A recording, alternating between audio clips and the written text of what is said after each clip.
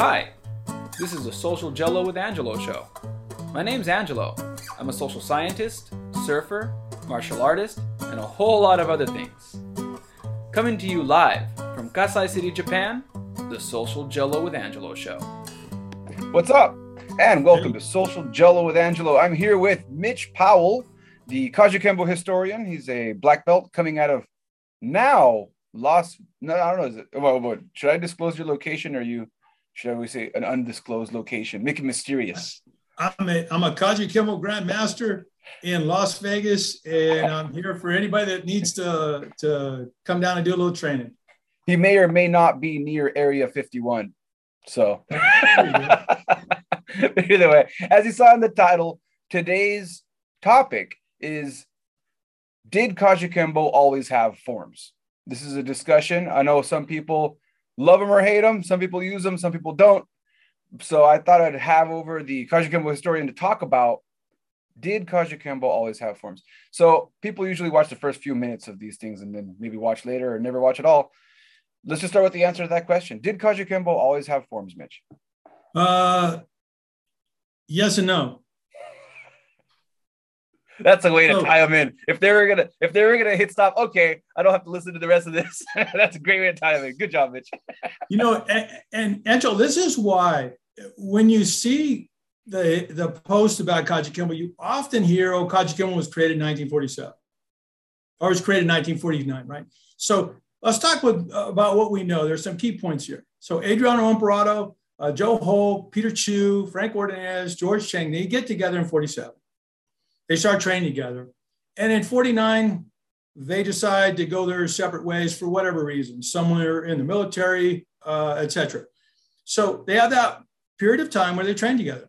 And what we know from that period of time is that they created some techniques.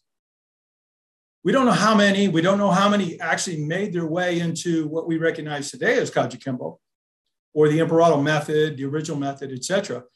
But they created techniques. So we know that part. We also know they didn't create any forms. And we also know that the group did not create the alphabet techniques. Those are big pieces of the Kajukenbo curriculum. So if your mindset is, Kajukenbo was created in 1947 or through 49, then the answer is no, there's no forms. Okay. So, and then I'm going to pause you real quick. Yeah. I always assume that everyone listening knows what Kajukenbo is, but just in case someone's just a passerby kind of listening to this, what are the ABC techniques when you talk about? Because people might understand forms, but they might not know what you're talking about with ABC techniques. So the alphabets are the advanced punch counters. In the Kajukenbo curriculum, you have punch counter techniques where a person's throwing, for the most part, a boxer style punch at your head, and you do techniques. And those are what they call advanced tricks, or the punch counters. Later on down the road, probably about 1958 or so, Adriano Emperado came up with advanced punch counters and called them alphabets. 26 of them. Each one has a letter, just like the alphabet. And in essence, they're defenses against, again, a person throwing a boxer-style punch at your face. So his focus routinely throughout the Kajukenbo curriculum is, how do I defeat this trained fighter? Some guy that really could knock you out with that punch. So his techniques, for the most part, are geared towards that style of attack. All right. Okay. So now we got that cleared out of the way. And then you were explaining about how after the founders, they created this. At that point, it wasn't a system, right? They were cross-training. It was more of a approach to training at that point, because the system wasn't founded at that point. 1947, right? We know they created techniques. So if you think about this is a really good time to clarify this. Kajukenbo was not created in 1947, 48, 49. It was founded, as in that was the starting point, not created, because it took the addition of the forms, which were added in the 50s, the addition of the name. Kajukenbo didn't get a name until 57. It didn't have alphabet techniques. So when you're looking at the full curriculum of the Emperado method, or what they call the original method, you had to get all the way into almost the later part of the 1950s to even get a name. So for me, once Kajukenbo was publicly named, and you can find the articles in the newspapers, that's when Kajukenbo was created, as far as I am concerned. Publicly named, has techniques, has forms, now has instructors. So the actual creation of Kajukenbo took at least a decade. It was not created in 47, wasn't created in the first couple of years. That group established their ability to combine karate, judo, jiu-jitsu, kempo, and boxing techniques and movements to create forms or create techniques. The forms came later, additional techniques came later, protocols came later, name came later. So you could see it took a long time to actually create Kajukenbo. So looking at our timeline here, did the forms come first or did the Kajukenbo name come first? The forms came before the name. When it was a Kempo system, and I'll go into that now then. So the Kajukenbo's first forms, as a historian for KSDI, I have access to documents through the Imparato family, primarily through Grandmaster Glenn Fetticelli. He assists with the KSDI, him and Kimo Imparato. They're the main guys that now run this organization. They have access to Sijo Imparato's documents. And including those documents are his handwritten notes for the forms. So from what we know, forms were started right around 54 or 55. They were originally called Palama Settlement Exercises. So that was their first name. And at that point in time, they're at the Palama Settlement. So they're working out in the gym. That would have been the small gym before they tore it down and built the big gym. And when you read the notes, you can tell they're talking about what we recognize as Palama set 1, 2, 3, 4, and I believe 5. 4 is a little different. The hand movements are the same, but nowadays you do that form in a squat position. But back then you were actually moving your feet around. It looks a lot like Palama set 2, but with the hand movements of 4. So let me pause you real quick right there. So yeah. they weren't doing that really low horse stance that they do nowadays? They were still doing low horse stances, but the form actually had some foot movements in it. So you would move around much like Palama set 2 does. Oh, okay. But the hand movements, for the most part, everything matches. I mean, you can read these notes and go, oh yeah, that's form 1, or that's form 2. So that's going to put us into like the 54, 55 era. So that's when you're starting to get these forms. Well, what I find interesting about that is when we were going over, when I asked the same question to my instructor a long time ago, I was like, how many of these forms do I have to learn? He showed me the first because I hate forms. I was like, hey, how many of these do I have to learn? And he's like, well, there's a lot of them. And what I'm going to say is that for our system, I want you to know the first 5 well for our system. And now I see why he said that. From what you just told me, now I understand why he said. At the time, I didn't understand why he said anything, but it makes sense. It makes more sense now. Years ago, there was already this, hey, I don't want to do forms thing. And Sijo Imparato said, look, guys, I get it, but please at least do 1, 2, and 3.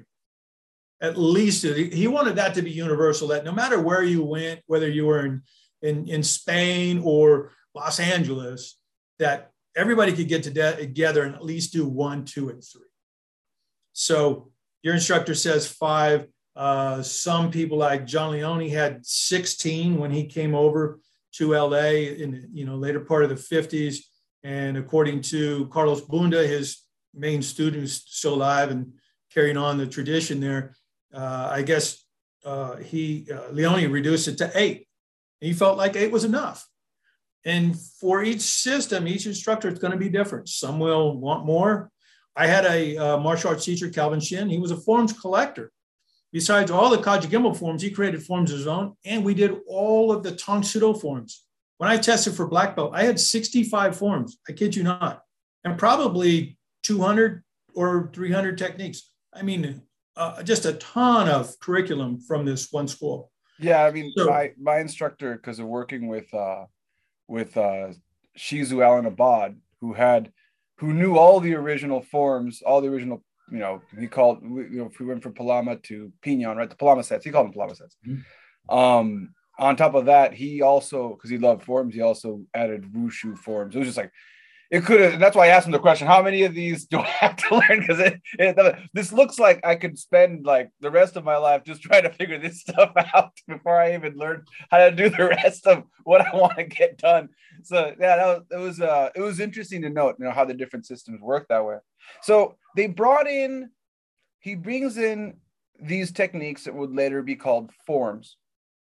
Do you know, and this is why I had you come on the show, because we talked about this off camera last time. I want to talk this on camera this time. Do you know why? Is there anything about why he decided to bring in forms? Well, one of the things that I had read and heard and been told over the years was he was being promoted to professor. He was going to give a 10th degree and he needed to have forms. And that happened in the 60s, right? So you could easily buy into that. Go, yeah. The problem with that analogy is he's creating these forms in the 1950s, 54, 55, way before anybody ever thought about giving him a 10th degree. So, and the odd thing is his teacher, William Chow, he didn't really do forms. Mitose taught Nihonshi. And for the most part, that was his forms curriculum. So Imparato, and I actually made some notes in here. We'll talk about this as we get to the end of this. Where's the influence from? So we start off with Palama settlement exercises. And by the later part of the 50s, Tony Ramos and Leo Reyes are now on their own teaching. They've left Hawaii, now they're teaching. And they call their forms pinons. So somewhere between 54, 55, and maybe 58 or 9, they're no longer called Palama set exercises. They're now pinon forms. Okay, so they got a name now. Now they actually have a technical name, and that name matches what other martial arts teachers are teaching, which are pinons.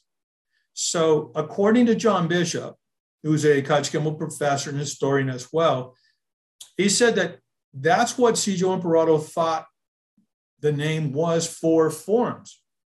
So the actual name he believed for forms was pinon. So that's why he called his forms pinons. Was that like a language thing or? It's hard to tell because we're just trying to, think backwards. Like, why would Imparato think forms are called pinons? Well, probably because the majority of the forms taught, traditional forms, were pinons. So if you know the story of that, there's a guy named Enko Itotsu. He's a Okinawan martial arts master credited with creating the forms pinons 1 through 5. He did that in the early 1900s. He took some old traditional forms, broke them down, made these 5 forms, and he taught them in school. So elementary school kids could learn these forms. So he broke down these other forms, made these 5 pinon forms, and from there, they are now part of the curriculum for just about every traditional martial arts organization in the world. And because what trips me out about that is even the word pinon, pronounced with the Spanish asterisk over the N, mm-hmm. is not Japanese, right? So like if it was going to be pronounced in Japanese, it would be pinon. Like that's exactly, because they do have the consonant P. Well, in Japanese, and then they have no, so it might be like pinon, maybe. The pinon is an Okinawan name, and in Japanese it's heion. Oh, okay, that makes more sense. Yeah, when the Japanese masters got together, I think it was 36. They changed the name from pion to heion. So, okay. And they also flipped number 1 and number 2 around. So if you're looking at a Japanese version of, say, heion shodan, it's actually pion nidan. Pion nidan. First two. That's interesting because nidan actually just means second degree. Yes, number 2, second. Yeah. Nidan, so when you look at our particular forms, at least by the later part of the 50s, they're now called pinons. So they're established. There's enough forms to call them pinons. We don't know how many there were. It depends on who you ask. One group says, we only had a couple. Another group says, we had all of them, right? So we go back to who created these forms in Kajukenbo? That's really the big question here when you look at it. Well, who created them? According to Shijo Imperato, his brother Joe created number 4 and number 7, and he created the other 12. There's 14 forms total. So that at least it gives you an explanation. And Joe Imperato passed away May 30th of 1958. So his 2 forms were created prior to 58. Okay, so one thing that might confuse people is the numbering system. Look, Joe could have created the first 2 forms. Excuse me. Joe Imperato could have created the first 2 forms. We don't know. They were eventually numbered, right? So they were given a specific order. It doesn't mean that they were created like that, Joe Imperato created the 4th form or the 7th form.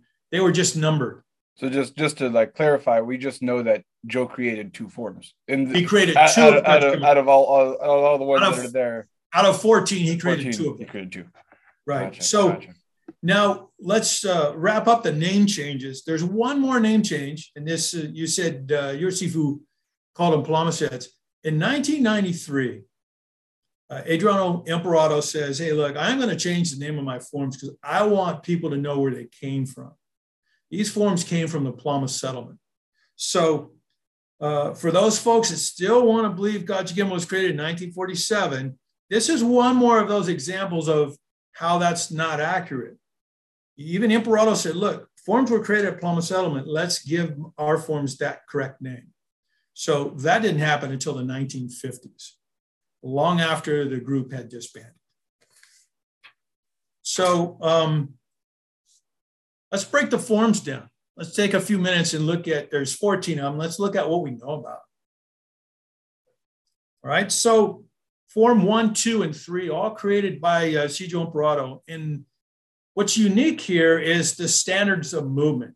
It's very Kempo-like. For anybody that watches the Kempo systems, you can look at these forms, you go, oh yeah, that's Kempo, absolutely.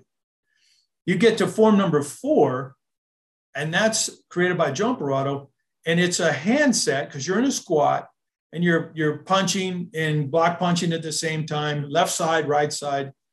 Again, very Kempo-like. So if you look at the first forms, 1, 2, 3, 4, you go, oh yeah, that's a Kempo system, absolutely. Well, then you get to form 5 and 6. Now, 5 and 6 is the same exact form, only on one, your hands are closed, and on the other, your hands are open, right?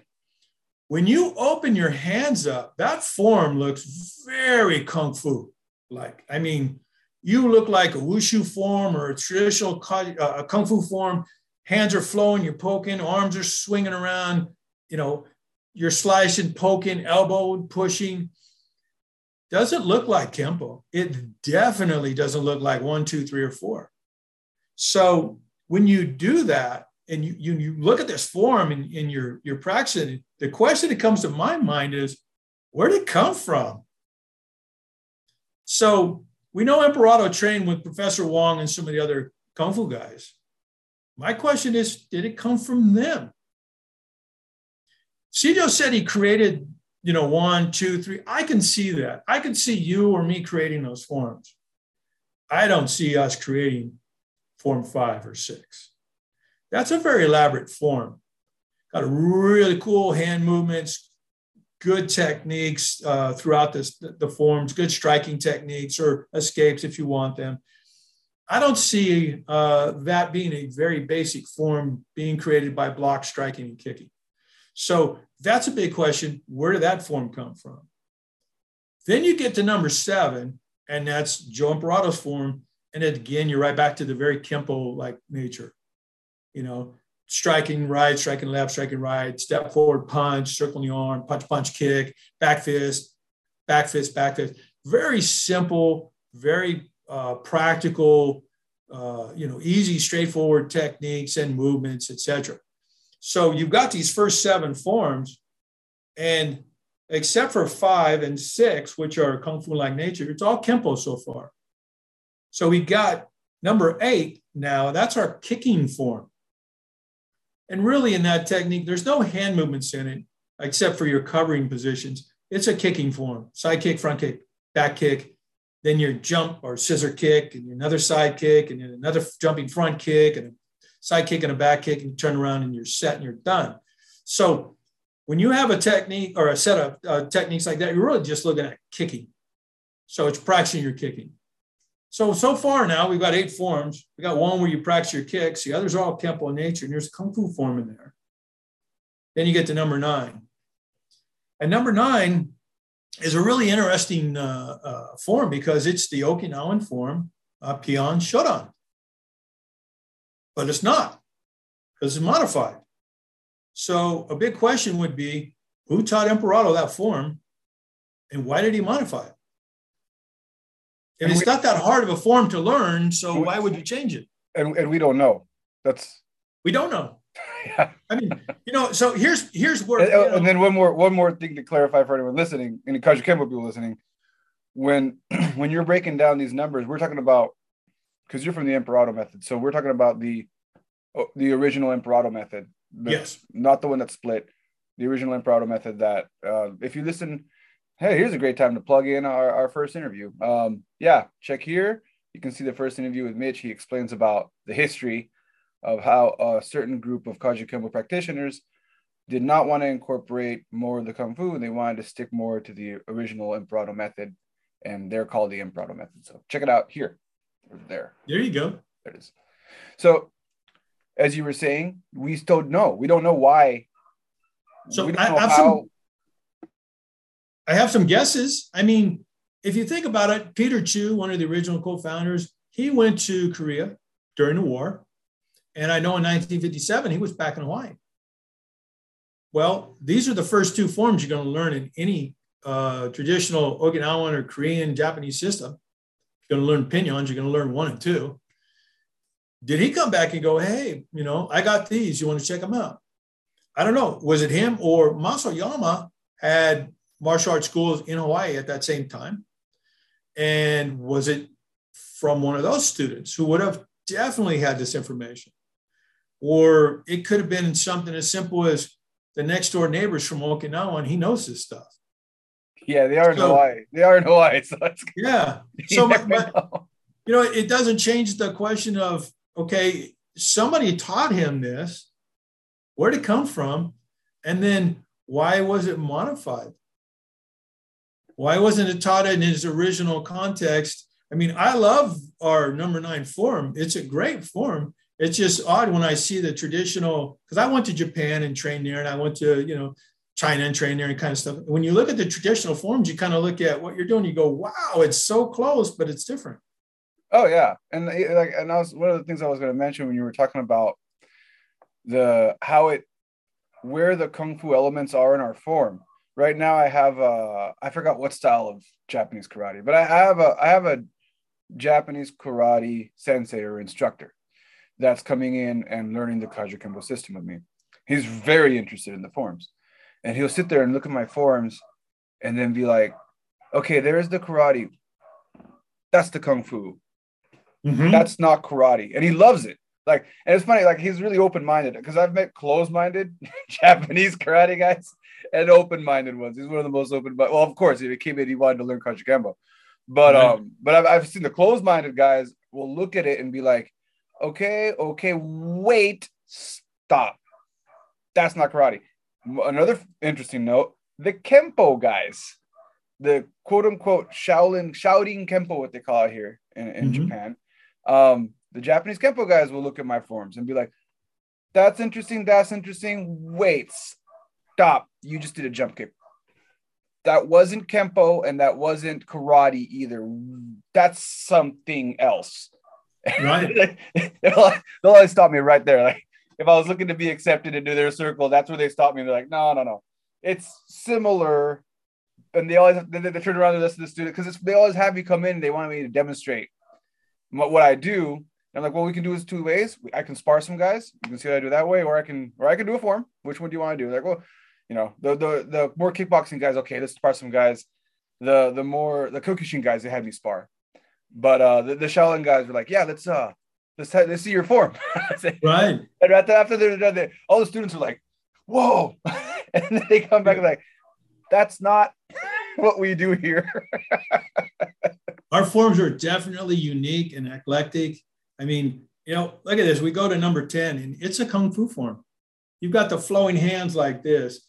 I mean, it's just so different. And so I wondered, is that the end of 6 or 5? Or is that the beginning? And it was cut in half and made another form down the road, because the traditional, Chinese forms are usually 106 movements, somewhere along that number, right? And so if you put these two forms together, you're getting close. That was a thought I had on that. But now you've got 10 forms, and 2 of them are Kung Fu based forms, at least in my opinion. I mean, someone else might look at them and go, no, they're not. But that's what I see, right? You get to number 11, you're doing the Hanshi Shodan. And again, you're back to Enko Totsu is credited with being the guy that took one big form and broke it up into Shodan, Nidan, and Sandan. So the Hanshi was done by Matosi. So it doesn't surprise me that Imparato has that, because Matosi had that. And I think it was 52, Matosi gave Imparato instructor certificate. So, he went to an advanced instructor's course there. Maybe got the form from him, maybe got it from Chow or any one of the other guys on the island that knew it. But what's really trippy is number 12. So in the original method, number 12 is an Okinawan, Korean, or Japanese form. And I have studied and looked. I can't find it. It's not a traditional form that you could find in a curriculum from any of the Okinawan schools or Japanese schools or Korean schools. But it's definitely one of their forms. It's not something that we could create. It's a very good form, very structurally sound. It matches the curriculum they use when you break down Okinawan forms. Don't know where that came from at all. You get to number 13. Now that's the Okinawan Pion Nidan. So number 2, the Okinawan system, Enko Totsu. Again, somebody taught that to Imparato. And that one is almost original. There's a missing punch into it, or like an escape hammer fist type movement that's missing in the first sequence. Outside of that, that's the same form. So that takes us to the last one, which is called the clock dance. Now, the clock dance was created by Seijo, and that is Kachikimo's basic movements, your basic strikes, your basic kicks, your basic stances. In a lot of schools back in the day, this form was taught first. It teaches the 8 directions of attack and defense. It teaches the basic stances, front stance, horse stance, and the basic strikes and kicks. So, when you look at that, that is definitely the best form to learn if you're trying to learn Kachikembo. So, as we're wrapping things up, just throw one more wrench into the whole system. Every Kachikembo school, as you mentioned, now sometimes does or doesn't do forms, and then when they do the forms, they may or may not have all the numbers as you stated, depending on what system they came from. And on top of that, for anyone casually listening to this, we'll add forms. Like I said, my instructor added an entire wushu system because of Seijo. No, not Seijo. I really got to be careful with that. Yeah. Not Seijo. There can only be one Seijo. For anyone listening, yes. There can only be one Seijo. And I think this is going to send me to a little side rant. We amongst the Kachikembo Hana and family, we argue about stuff. But one thing that we can all agree on that we will get really pissed off about is if some other dude shows up and calls himself Seijo. We're unified in our anger if someone does that. So big red flag for you non-Kachikembo people listening. If you see some guy that's not Seijo Imparato calling them Seijo Imparato, passed away in Mitch, what was the date? 2009. So after that, when he died, that title died with him. So anybody who has that title, run. Do not trust that person and report them to the nearest qualified Kachikembo instructor. No true words can be spoken. So either way, so Shizu Allen-Abad also had an entire system, kung fu system that he studied, and a wushu style that he put together, and he had a rank in a wushu style from there. in a Kung Fu system, a Hungwar system, I believe it was.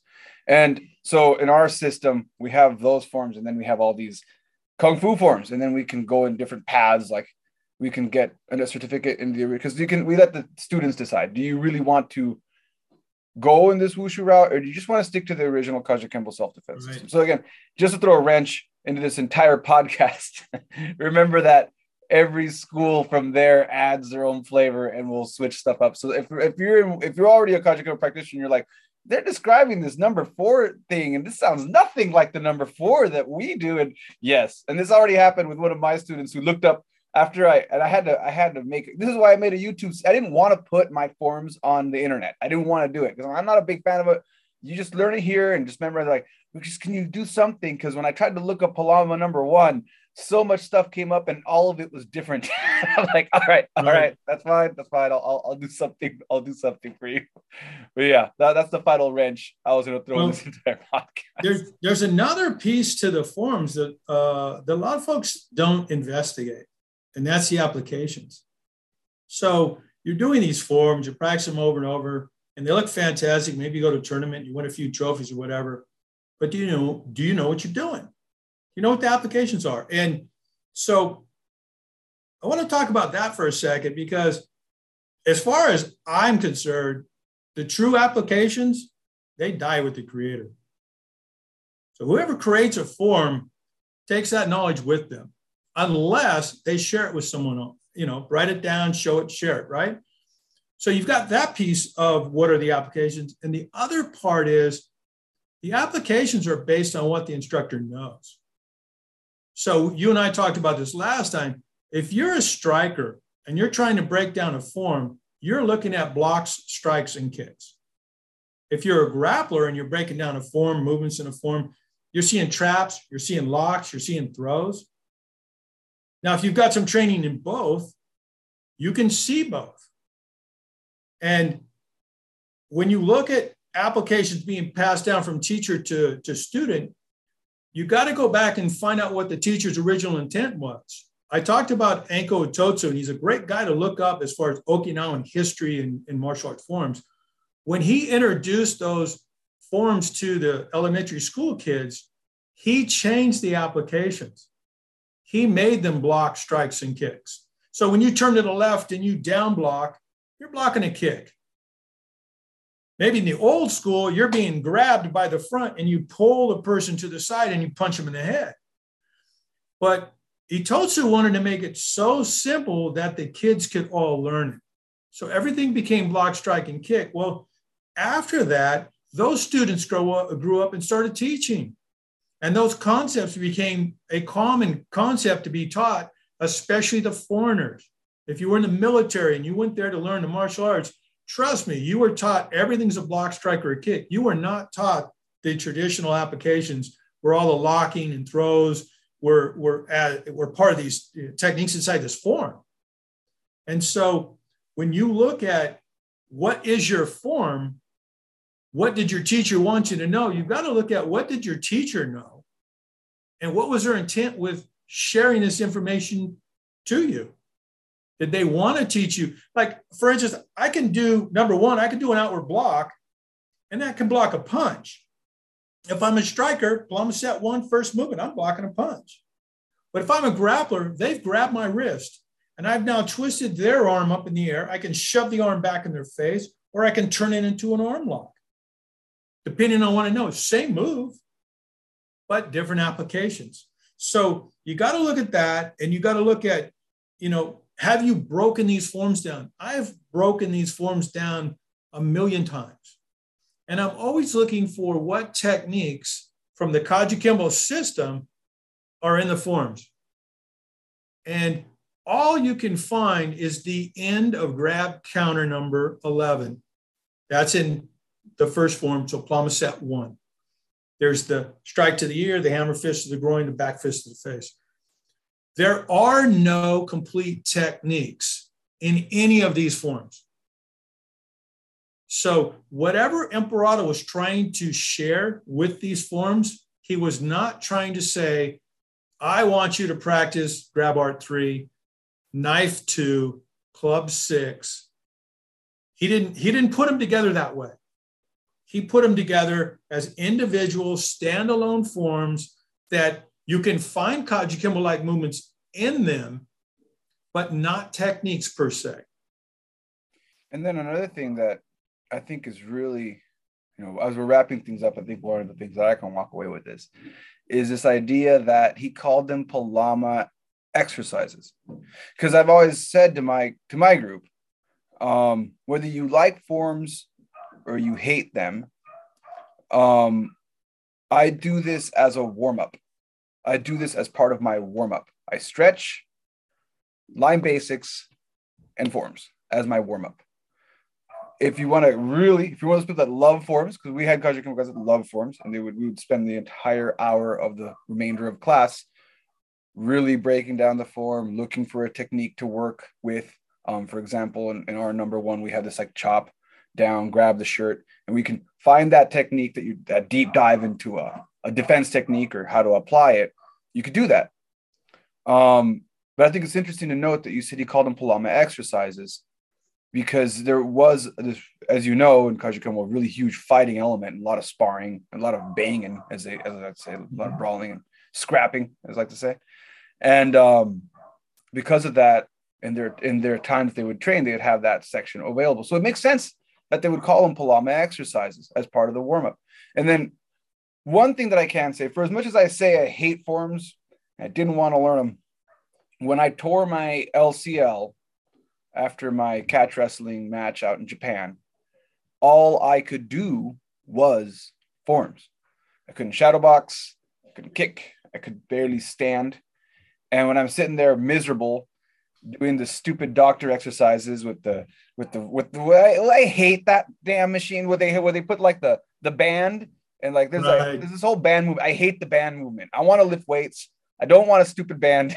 But I'm sitting there with the damn band because that's what the doctor said I had to do, stretching out the leg. And I'm like, God, this is the extent of my workout. This sucks. Like, and it's a 50, and the doctor's like, don't do more than 15 minutes because you need to recover. So I'm like, I can't walk. I can't. I can't use so like I'm sitting there with I take off the knee brace for these exercises, and I'm like, what can I do? I 15 minutes are up, and I can do battle ropes. I can sit in a chair and do battle ropes, which is exhausting and boring as hell. Let's do a form. Let's see if I can do a form. And sometimes I couldn't, and I found my new challenge. I put the knee brace on, and sometimes I'm sitting there wobbling on my torn LCL, and I can barely stand in the cat stance. I can barely stand in the horse stance. But I found for me that it kept me from going insane. I still felt connected to my martial arts training. I couldn't do any martial arts training. Like I said before, I could barely stand. But just the challenge of being able to hold a basic stance that we could argue has nothing to do with fighting. We could argue that. But at that point in time, it was my only connection to fighting. And that gave me an appreciation for forms. I'm not saying that you have to appreciate forms. You can continue to hate them or not do them. That's fine. But for me personally, that's why at that point in my life, I gained an appreciation for it for myself. Yeah. I've been doing them almost 50 years. So, I just got through doing a couple of forms. They just become part of what I do. I've always appreciated it. I used to compete a lot. I remember had a lot of success out there in tournaments doing forms. For me, I taught them to all my students. All my black belts had to learn them. I always felt like it was part of the system, that it's a piece of what, Imparato and the creators wanted you to learn. So I just shared them with anybody that wanted to learn them. And anything else I want to mention that right now, like Mitch, for anybody listening, you don't see Mitch. Mitch is just showing like his neck, from the neck up, like there you go. But Mitch is fucking yoked. All right. So like, that's 62. He's fucking yoked. 62 years old. Because last time we interviewed him, I only saw his neck. And then when I came across a picture of you training over at the gym with Bobby's guys, I was like, he's fucking yoked, dude. But from the neck up, I didn't know. And I was like, yeah. So yes, this is someone who's saying they like forms, but they're also obviously, they like to exercise too. So anyone listening, right. You can check out my YouTube. Mitch is yoked. He's not some guy who just likes to do forms and like some frail looking dude. So like, just want let's throw this out here. So if someone has an answer, maybe they're going to tell us this, right? So My big question is, who taught Imparato, Pinion, Shodan, Pinion, Nidon, and whatever our number 12 is? That would be my big question. There's got to be somebody out there that goes, especially somebody in Hawaii goes, yeah, I know. It's so-and-so. I'd love to hear that. And the Kung Fu forms, there's our number 5 and 6 and number 10. Those are Kung Fu forms to me. Was it Professor Wong? Was it one of the other guys? Where did those come from? And then, when you learn these forms, then you go into the modification. So why did Imparato modify these forms? Did he want this to be a certain way to make it Kaji Kembo? So there's, that's another question. Where did those come from? I do want to share this with people who are learning forms or have learned forms. I don't know if you can see it. This is an excellent book. This guy's teacher was Miyagi, not the Karate Kid Miyagi, but the real Miyagi. And he said before Miyagi passed away, that Miyagi had given him information on the forms, on the Okinawan forms. And in this, he said, look, these forms originally were two-man drills, tandem drills. And they put them together and created forms. But it got chaotic because it was just random techniques all thrown together. There was no rhyme or reason of where they're going. So they stepped forward and they said, hey, wait a minute, let's do this. Let's create a standard of movement in these forms. So if you step to the right, well, you'll step to the left next. If you go forward 3 steps, you're going to go backwards 3 steps. So they created this commonality of movement when you're doing these forms. And they said, well, here's what we're going to do also. If you move backwards, you're defending yourself. And if you move forward, you're on offense. You're attacking. So the main thing from that book are those ideas, as well as there's only one attacker. There's not people all over the room. There's one person. And for the most part, they're always in front of you. And that's really unique when you start doing these movements and forms and you're turning left, turning right, turning around, and realizing that once you're set, the person's in front of you. Now, you might have pulled them that way or locked them and twisted them that way, but eventually your attacker's right in front of you. So when you're breaking down your forms, think about that. Well, it's not 5 people. It's one person. We're just doing tandems, me and one other person. They're in front of me. Any direction that I move, any of the 8 directions of attack and defense, that person's in front of me. That'll help you break down. And now you got to keep in mind, that's traditional forms. Our Kajukenbo forms don't follow that traditional format. So I don't know what Imparato was thinking when he created his forms. I don't know what his applications were. Using traditional applications, I could probably figure out the majority of it. But what I look for from those forms are pieces of techniques. That gives me a general idea, like alphabets. A third of the alphabets start off with a right outward block against a punch. Palm set 1 starts that way. That to me says, well, it's probably blocking a punch.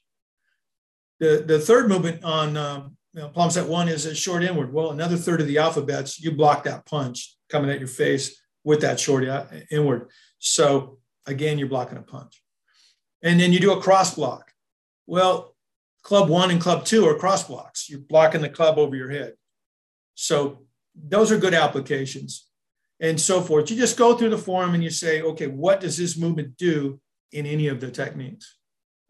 And that'll help you try to figure out how to break down your forms. And one thing I'm going to mention about the cross block, and a lot of people that hate the cross block, it's a move that is contested, this is useless, some people have said. One thing I thought was interesting, you come in here and you come in here, right? Here, elbows back, right? Elbows back, right? When I started doing Brazilian Jiu-Jitsu and they showed me the cross collar choke, and I saw the application of the cross collar choke, I was looking at that thinking, oh shit, that's the X block. That's the X block being applied. I mean, this goes back to the beginning of our conversation, that if you look at something, depending on where you came from, you'll see different stuff in it, right? If we looked at a striking, from a striker's perspective, the X block is to block a strike coming at you, right? But from the grappler's perspective, that same X block could be the cross collar choke. Exactly what I'm talking about. If you're a striker, and that's specifically from judo. We can say nowadays modern applications of BJJ with no gi, But this is specifically from judo. And as we also know, that was the grappling art that was incorporated in the Kajukenbo, was the original judo, right? The coming back from the Kodokan that we talked about earlier. Well, I'll just share this part with anybody that's really into the forms, like, this is their thing. I spent half my life working for the Oakland Police Department. I'm a retired sergeant there. And when you're making an application, I don't care if it's a technique or an application in forms, you're trying to figure it out, you got to make sure it works in the street. Go full speed, get all padded up, make sure that, you can throw full force strikes, that the takedown works. Make sure that whatever you're trying to teach or trying to learn works in the street. Get as close to a real environment as you can and try it out. We did that all the time at my school, and I did one whole belt testing, probably drove the instructors nuts, but the attacker was in a padded red man suit the entire time. And I tested like 10, 15 students, and people were getting in and out of this red man suit just so that I could let the student being tested please tell me full force. Please tell me that was during the summer. It was during the summer. It was in Vallejo, California, actually American Canyon. Nice. So, you do what you can to try and be as authentic as possible with all your techniques and stuff in the street. It's not a dance. And I hear people, they're dances. They are not dances. These are fighting techniques, hopefully street-based fighting techniques that you're going to practice that might save your life or someone else. So, make sure whatever you're doing, that it works on the street. That's all I can suggest, because you can come up with a million things. I remember reading old stuff where, you're blocking a spear coming off a guy who's on horseback, just really ludicrous stuff. But when you're young and you're trying to learn it, you just believe whatever you hear. You never know when a guy's going to sneak up with you on a horseback with a spear. Yeah, you just don't know nowadays. Yeah, crazy. Well, everyone, and Mitch, thank you so much for coming out. Is there anything you want to close up with? Anything you want to add? I do. So if you're looking for Kajukenbo, you want to find a site where you can see the techniques, see the Palama sets on video. I have a website called ukfcertified.com. If you log on to that, you can get a password. And from there, you can go into the instructor portal and you can watch.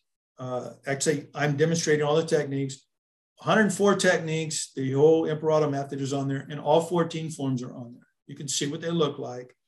The forms are all recent. I shot them when I was 60 years old. I wanted people to see what it looks like when you're a 60-year-old grandmaster instead of some, videos from my 30s, right? I wanted people to see what it looks like. Some things look pretty good, and other things look like an old man jumping in the air. But that's just the reality of life, right? You get older, and that's what happens. Your speed, your power, everything kind of reduces a little bit. But I wanted people to see an actual Kajukenbo grandmaster doing all of its techniques and doing all the forms. So that's available there. Also, you have to be a Kajukenbo black belt, and we vet you to get into my website. We do not want, anybody out there that just goes, oh yeah, I'm going to take this stuff and start, videotaping and send it anywhere. I'm doing this for my Kajukenbo family. You could be in a Reyes system or the Gaylord system, etc., and still go over and look at that, even if you're just looking to see what's different. But it gives them an opportunity to see what it looked like, back in the day. And then if you're trying to learn Kajukenbo using some kind of video system, well, I'd suggest Google Grandmaster, Senior Grandmaster Gary Forbach. He has access to a whole video library. He made his videos with Sijo Imparato, not only with his blessing, but with him. They all got together and made these videos. Again, there's all the techniques and all the forms. And that's another way to get this. There are Kajukenbo schools on my website. There's schools where you can get the Imparato method.